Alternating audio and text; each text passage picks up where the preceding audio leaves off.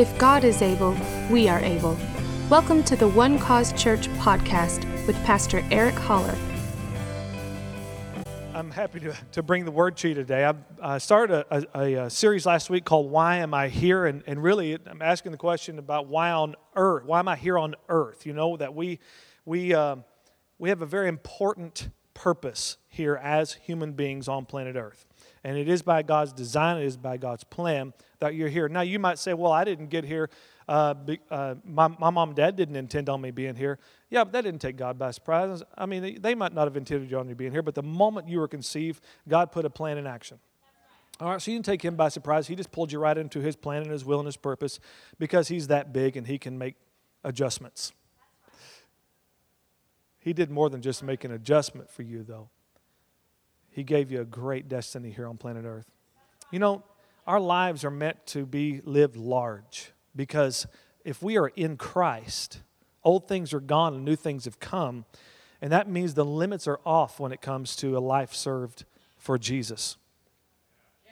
The limits are off.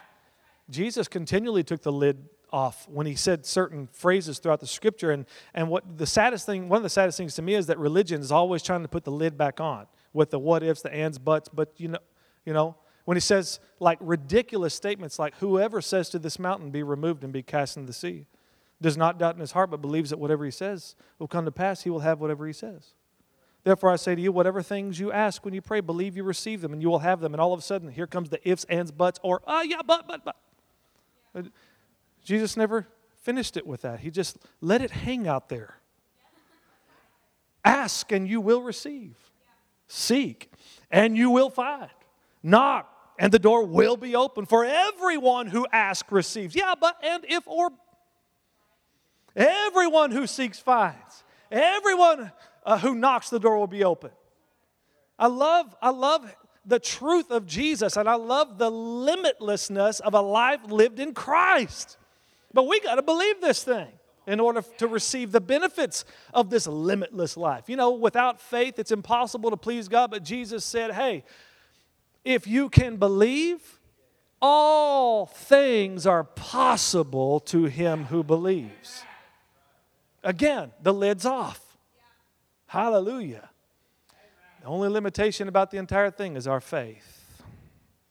Can we believe it? Can we truly believe that anything's possible? Amen.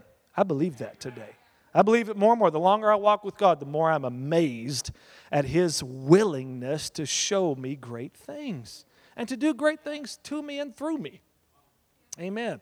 Hallelujah. So we started this series about why am I here? And I asked you a question last week. Like, how would you define your life? Would you define it by your job title or your family title, or would you define it by the things that you have accumulated in life? But as believers, we understand that our lives are so much more than that. And I believe that we all agree here today that we are all looking to the Bible to be our guide, and that we're doing our best to live by its truth and be led by the Spirit. That we would all agree today that the most important thing concerning a person on planet Earth is that they have a born-again experience, is that they come into a real relationship with God, is that they come to know Christ. Am I in the right church today? This is the most important thing above all other decisions that anyone can make. The kind of job they'll have, the car they'll drive, or the kind of person they'll marry, or how many kids they're going to have. The most important thing is that we decide to give our lives to Christ. That we fully accept that he died for our sins, that he was buried and he rose again from the dead. Right? That's the most important thing, that we all come to the saving knowledge of Christ. Jesus said, what does it profit a man if he gains the whole world but loses his soul? So he helps us have a bigger perspective about our life then. It's more than just being consistent of the things that we accumulate. As I said last week, you know, the things that you accumulate in life, when you pass away, your kids and grandkids are going to put it on the driveway and put 5 cents on it. Right? So life has got to be more than just things that you accumulate. Amen. Turn to Matthew chapter 5. We're going to be receiving communion this morning together toward the end of this message. But I want to get just a couple of things into you today. And as we continue on this thought, Matthew chapter 5, and this is Jesus speaking again. In verse 14, he says, you are the light of the world. A city that is set on a hill cannot be hidden. Nor do they light a lamp and put it under a basket, but on a lampstand, and it gives light to all who are in the house. Let your light so shine, where? Say it real loud. No, say it real loud. Oh, there you go. Okay, now you're a good class.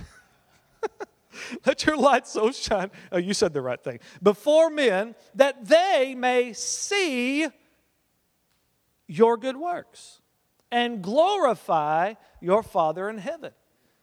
Wow. Let your light so shine before men. Wow, this is an amazing thought, isn't it? That Jesus teaches us when it comes to us and our relationship with God that this is not just a personal thing. This is not something to be experienced in a dark corner somewhere and us singing the old song, me and Jesus, we got our own thing going. Hey, listen, you and Jesus ain't got nothing.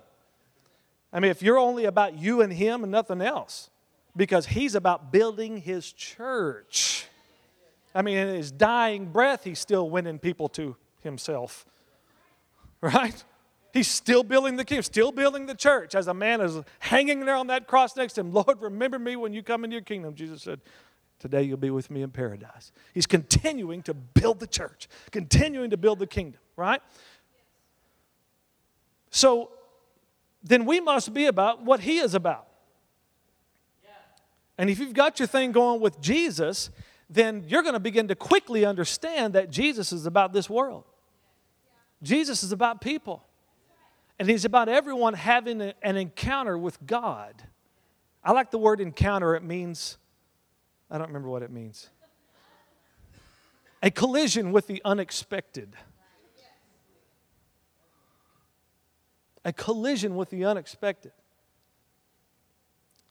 Y'all remember the song when I was, before I went into full-time ministry, after I graduated Bible college, I've told you guys this before, as a Bible school student, many times thinks about themselves that anybody wants to hire me now. Somebody is going to be privileged to have me, a Christ for the Nations graduate. And I thought, surely my dad, who's a pastor, would have me. Well, he wouldn't have me. At the time, the church wasn't ready to hire somebody else. So I came back home to San Angelo and got a job at Johnson's Funeral Home. And I went over there actually as a joke. Me and a friend of mine, I just kind of dared him to let's pull over there and put an application in just so we have a story to tell. And they ended up hiring both of us. So I didn't really have much choice because jobs were kind of hard to find then. And so I worked a summer job at the funeral home. I don't recommend that that's something that you just kind of on a whim go and do. You might want to think that kind of job through before you get into that, okay? Because there's it's stunning, I'll say that. But I learned a lot. I really learned a lot. But I've sat through many, many funerals all day long, and I listened to many sermons and heard many songs. And Psalm 23 is the most popular psalm at a funeral. And I love that psalm, but I hate that it's just mostly minimized to a funeral because there's such life in that psalm. But one of the songs that I continually heard, especially at older folks' funeral, was, I go to the garden alone while the dew is still on the roses. Y'all know the song? Some of you do? But then it gets to the chorus, it says, and He walks with me and He talks with me and He tells me I am His own and the joy we share as we tarry there. None other has ever known. I go, really? So you've got this exceptional relationship with Jesus that nobody else has ever known. I mean, I appreciate the song. I think it's pretty, but I don't want that experience just for me. I want everyone to experience this amazing walk with Him, right? Amen.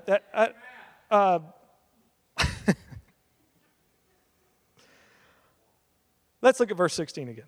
Let your light so shine before men that they may see your good works and glorify your Father in heaven. So let me just say this and remind you again that we believe that it's by grace you are saved through faith. And that not of yourselves. It is the gift of God. not of works, lest anyone should boast. We understand that God gives grace and we give faith, and when that happens, in that collision of faith and grace, supernatural things happen. A supernatural birth happens. A miracle happens at that moment. And then from that day forward, grace continues to meet faith as you continue to live by faith. And God continues to do supernatural things in your life. I love that about God, that He continues to show us wonderful things. The new birth experience is not the only miracle you experience. It's not the only plan, that your whole life is to be lived in a series of miracles. Amen. So we understand that your good works will not get you into heaven. But let me say something about your good works. They'll help other people get there. Amen. That's why you need to live this Christian experience. Because you are a light. And the light's not meant to be under a lid. It's not meant to be under the bed. It's meant to be set on a lampstand, as Jesus said, so that all can see. Your life is on display today. Amen. And I hope that encourages you. It should. 1 Peter chapter 3, that all let us all know just how incredibly special we are in the eyes of God. 1 Peter chapter 3 and verse 15, Peter says, "But sanctify the Lord God in your hearts." Now, there are lots of definitions for sanctify here, and most of the time it means to separate oneself from profane things. That's the normal definition of sanctification. And that's what we're going through right now. Right now, I'm going to give you some good theological words today. There's justification, sanctification, and glorification. All right? Justification has to do with your spirit. That happens the moment you believe on the Lord Jesus Christ, and the Scripture says that by faith you have been justified. All right? Just as if I'd never sinned. That's what justified means. The slate is clean. I am righteous in Christ, right? That happens in the Spirit. But then there's this sanctification process going on right now. This is called renewing your mind. This is called continually living a life of repentance. Repentance just means changing your mind. It means to get your mind on the things of God, right? It's a heart that is set to do whatever God wants, not really what I want to do. But you know what you're going to find out? That if you really love God, then you'll want to do what God wants you to do. You'll find more joy and pleasure and happiness in that than any other thing. Nothing else can satisfy like living in His will. And so there's this continual separating process, because you cannot have the mind of this world and live the life of Christ. So we have to set our mind on things above and not on things of the earth, because Romans chapter 8 teaches this very important thing. It says, those who live according to the flesh set their mind on the things of the flesh. And those who live according to the Spirit set their mind on the things of the Spirit. So it's through the mind that we live, either by the flesh or by the Spirit. All right, so we got to get our minds right. We got to get our thinking right. But then there's this thing called glorification. That's the day when this body will be made all over again. And we'll receive a whole new body. All the aches and pains and the weaknesses and the frailties and the sickness will all be gone. Hallelujah. This body will be made to live forever and ever and ever and ever and ever. So let me just say it like this. You were saved, you are being saved, and you will be saved. Spirit, soul, and body. The salvation process is for every dimension of man. Spirit, soul, and body, all right? So right now, but sanctification means to separate from profane things. But here, it doesn't really mean that. It actually means to acknowledge or to render or acknowledge. Listen, look at this. But acknowledge the Lord God in your hearts. See, every day, you and I ought to wake up in the morning and realize that we have just been given a gift from God. Do this with me. That's a precious gift from God to you today. And every breath that follows is a precious gift from God.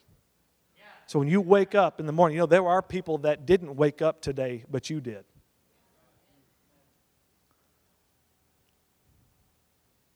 This is a gift from God. And what you do in that day is your return on that gift. And this says to acknowledge the Lord God in your hearts. The moment our eyes pop open, we ought to remember Christ in me, the hope of glory. This is a gift from God today. And God, I acknowledge you right now that you're in my heart. And if you're in my heart, then that you are at the very core of my life. Because out of the heart come the issues of life. And out of the abundance of the heart, the mouth speaks. Are you hearing me today? So you acknowledge that God is in your heart, that it's Jesus is Lord.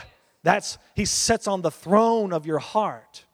And see, that sets the tone of what kind of day you're going to have and what kind of things you're going to experience. Because if you pop your head off your pillow stressed out because you didn't finish yesterday's work, then there's a good chance that you're not going to take a moment to connect to God and get in the groove with the Spirit. And then you'll find yourself working and spinning in circles in your own strength and in your own power and really doing much or little much about the things of God. And you're called to a greater reality in this. We got to remember to always keep that eternal perspective on in our lives and realize that God loves the world. God loves people. And that we are a light in this world and our lives are to be seen so that men would see what God looks like in us. That we would see His power, we would see His presence, they would see His love and His grace and His peace and joy. This is what he says. This is what Peter says. But sanctify or acknowledge the Lord God in your hearts and always be ready to give a defense to everyone who asks you a reason for the hope that is in you with meekness and fear. See, and if you'll acknowledge that God is in your heart, if you'll acknowledge that your life is not your own, but your life has been purchased by God and you are precious to Him, if you'll acknowledge Christ in me today, the hope of glory, and I've got this God inside consciousness, then that will make you ready to say what you need to say and do what you need to do. That'll get your perspective on the right kind of thing. And here he says, having a good conscience, that when they defame you as evildoers, those who revile your good conduct in Christ may be ashamed. For it is better, if it is the will of God, to suffer for doing good than for evil. Now, I want you to listen to the Message translation on this verses 15 and 16 in this. It's beautiful. It says, through thick and thin, keep your hearts at attention in adoration before Christ your Master. Be ready to speak up and tell anyone who asks why you're living the way you are, and always with the utmost courtesy. Keep a clear conscience before God so that when people throw mud at you, none of it will stick. They'll end up realizing they're the ones that need a bath. It's well said. I want to say this to you today. There is a chance. There's a chance that the trouble that you're facing, maybe on the job or maybe in whatever situation you're in, maybe that trouble's there because you are doing the right thing. And maybe it's not about you just making bad choices that has brought this trouble, because Jesus said, in the world, you're going to have trouble. But be of good cheer. I've already overcome the world. He said, don't marvel that men hate you. Hey, don't forget, the moment you got in Christ, everything about this world started working against you. Right? You've got three things every day that are working against you: the world, the flesh, and the devil. Right? But here's the cool thing. You've got victory over all those things in Christ. You can win that deal. You already have one because He won. And He's put a spirit of a conqueror inside of you. As a matter of fact, the Scripture says we are more than conquerors through Him who loved us. Amen. So don't be surprised at resistance. Don't be surprised when you run into trouble, because, a lot of times we are quick to just try to escape that deal, rather than seek the Lord right in the middle of it and say, okay, God, show me what you want to show me here. There's a good chance that maybe on that job there are those who need you there. They need your light shining because nobody else is doing it. They might need to hear you speak. Who's gonna be there for the coworker who shows up fresh from a divorce? Husband left her, and she's got nobody to talk to, nobody to give answers. Maybe that's why you're there. Maybe that's why. Maybe you are connected to a greater purpose than just the job. You're all ministers for Christ, wherever you go. Amen. If you're a Christian, you are a minister. This is not just the pastor's job. I'm here to equip you, the Scripture says, for the work of the ministry. Amen. This is your job. God's put you in those places so that you can be that light, so that they can see your good works. They can see God. Are you with me? Anyone can just go get a new job. Anyone can go change their situation. Anybody can move, right? But I'm going to tell you this, that wherever you go, you're going to find trouble because you're a believer. Hello. Because you don't think like this world thinks. You don't believe like this world believes. So you're going to face resistance on every level. Amen. My mother-in-law cut hair for over 40 years. I think that's one of the most underestimated jobs out there, because the hairdresser is cutting hair and has to listen. And the people that are sitting in the chair are going to talk. I've been in many salons, and I know that there's a lot of talk in those places. But you know what?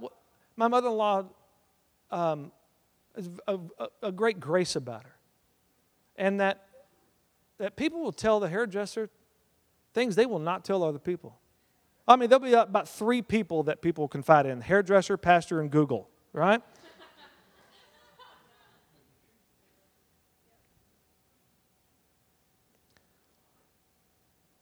But let me say this. Wherever you are, you're a light. And as we continue to say here at One Cause Church, be who you are and do what you do. Amen. You are the righteousness of God in Christ, so be that. And do what you do. That is, let that fruit of righteousness grow. Fruit it out, man. Go to 2 Corinthians chapter 3. 2 Corinthians chapter 3. Listen to what the Apostle Paul says here. 2 Corinthians chapter 3 and verse 2. Everybody okay out there? Look at this. He says, you are our epistle or letter written in our hearts, known and read by all men. So Jesus taught us that we're a light, and Paul teaches us that we're a letter. Either way, it will be seen and known and read. Clearly, you are an epistle of Christ, ministered by us, written not with ink, but by the Spirit of the living God, not on tablets of stone, but on tablets of flesh, that is of the heart. Again, your life is on display. So what do others see and know about you? What do they read when they read your life? When they hear the things you say and they see the things you do, what picture are they seeing? What is being demonstrated? What is being displayed? Are the lights on? Are you shining that light clearly so others can see? I want to be at the place in my life like the Apostle Paul was, continually, where he said, follow me as I follow Christ. You know, all of us need to make that the motto of our life, the theme, the goal, that we can clearly and freely say, follow me, because where I'm going, I'm going to lead you to Jesus. That's where my life is going. And the evidence is clear.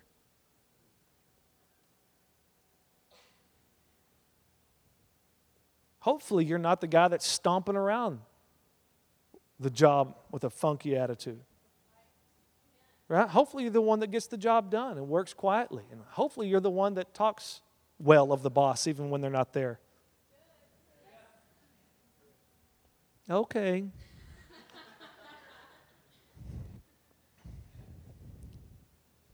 How many public school teachers do we have here this morning? Could you raise your hands? Public school teachers. There's one over here, one over here. Can we give our teachers a big hand?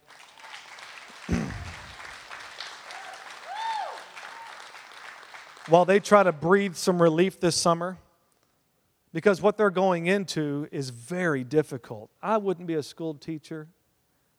I mean, there would definitely have to be the thunder from the sky and the audible voice saying, Eric, you must be a school teacher. Other than that, it ain't happening, right? I respect these school teachers. And you know, today more and more, we need more Christian teachers in our public schools than ever before. And I'm grateful, and I believe in getting a good education, and I don't believe it's necessarily found in our public school system.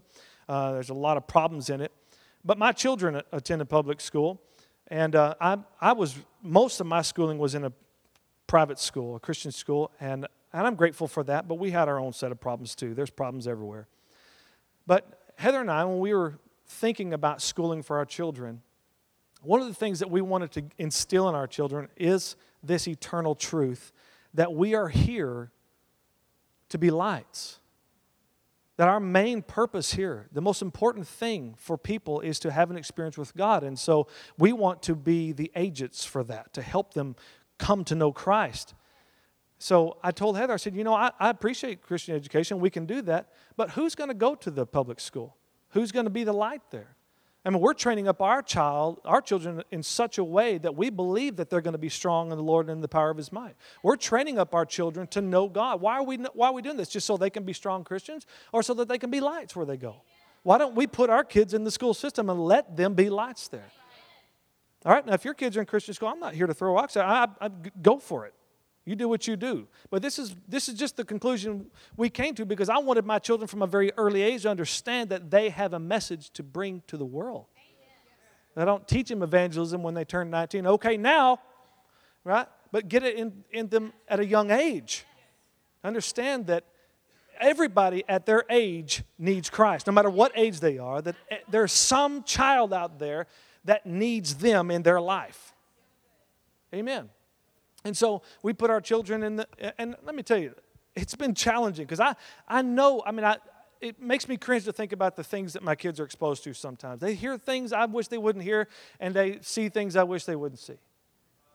But I also know this, that there are children in our youth group today and who continue to come because my kids bring them. And they give them the opportunity to hear the gospel of Christ. And to me, that is the most important, beautiful thing. And like I said, we have our challenges along the way. My children have faced ridicule, especially when they find out that they're pastors' kids, right? Pastors' kids, well, they're special. They're just a special breed of kids because there's a lot of expectations on them. And I grew up with that expectation on my life, and so I know what they're feeling. I know the kinds of unfairness that goes on with pastors' kids. But I also tell them this, and because they come to me from time to time and say, again, it's hard I don't want to be a pastor's kid. I know. But you know what? The Lord thought enough of you that He put you in this family because He believes that you can handle it. He believes that you're up for the task. So you need to believe that too. Amen. Hallelujah. Wherever you are, you're a light, you're a letter. Wherever you are, you're a light, you're a letter. Say that. I'm a light, I'm a letter. I'm on display. Amen. I want to finish with this and then we'll have communion. In Acts chapter 16, I won't go into all the scripture, but I want our guys to bring up the map if they would and bring me that cool laser pointer.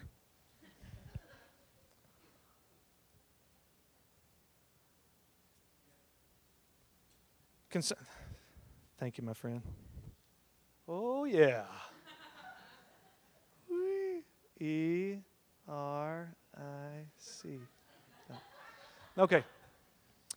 So we're looking at Paul's second missionary journey, and this is when he and Barnabas had a big dispute, and they split ways, and Barnabas took John Mark with him and sailed off to Cyprus, and you see that toward the end of Acts chapter 15, and we're coming into 16, and Paul has taken Silas with him, and what he wanted to do was just go and revisit the churches that they had helped establish and that they had come into relationship with, and wanted to get a report on how things were going and to strengthen and encourage everyone.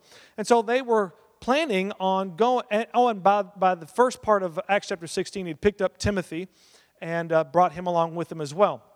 So they go on this trip, and they go up to Phrygia, and the Holy Spirit forbids them to stay there and share the gospel. So then they go over to this place called Mysia, and then they can't go there either. They're forbidden by the Lord to do that. So then they try to go back here to Bithynia, and then they are forbidden there, and then they end up at Troas.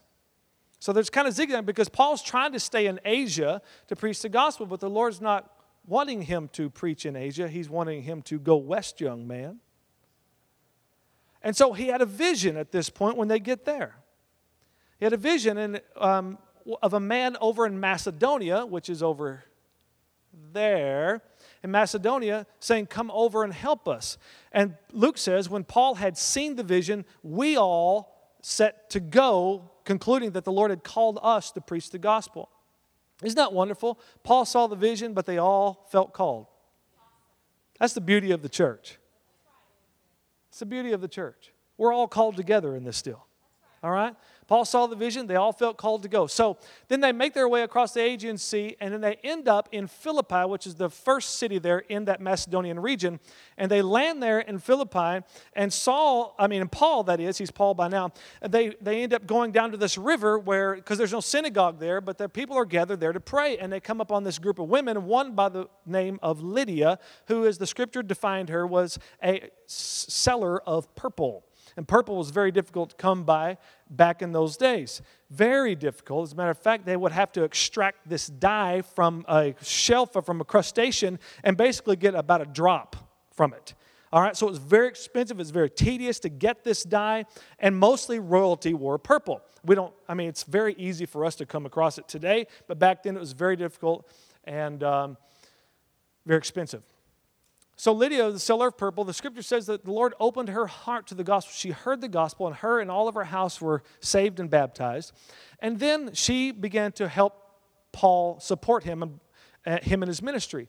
And then right after this lady named Lydia, then they come across this little slave girl, and she was a slave to perform soothsaying and that kind of stuff, so that these guys who lorded over her, basically just pimps is what they were, profited from her business. And so she's following behind Paul and these guys, and she seems to be saying the right kinds of things. These are men of God. They tell the way of salvation. This is good stuff. But she kept on and on and on. I like the way the scripture says it. It says that Paul became greatly annoyed and turned around and said, "Spirit, come out of her." And the spirit left her, and now all of a sudden, all their hopes for profit for this little girl are gone. The slave girl is set free by the delivering power of God.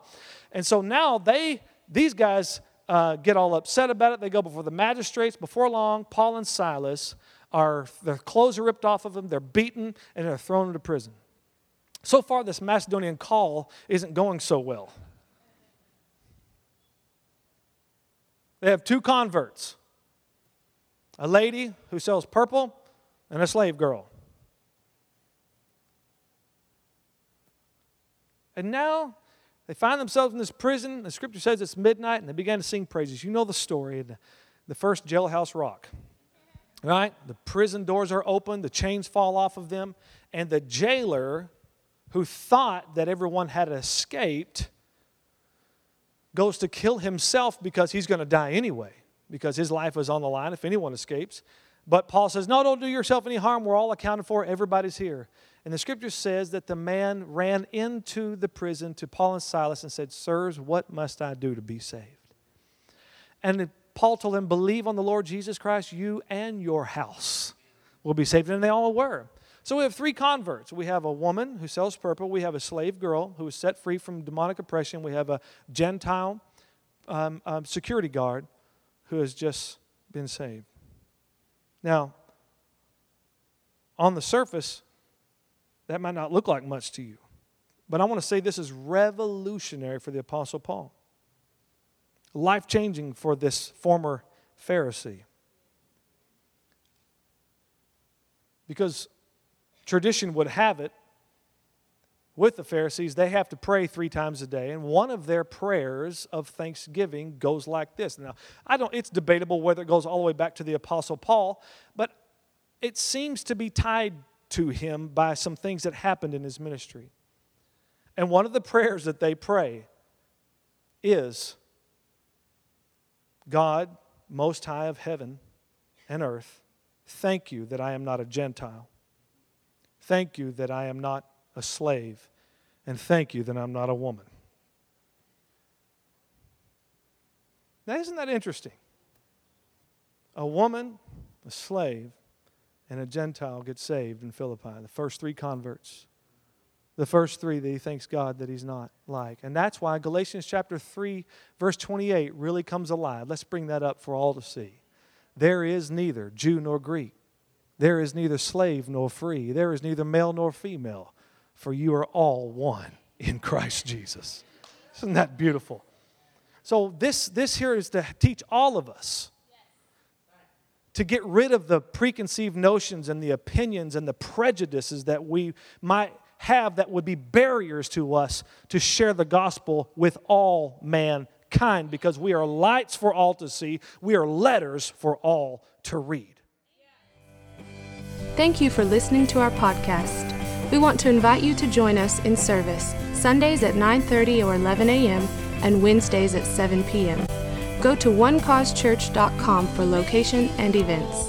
You can also like us on Facebook and follow us on Twitter at One Cause Church.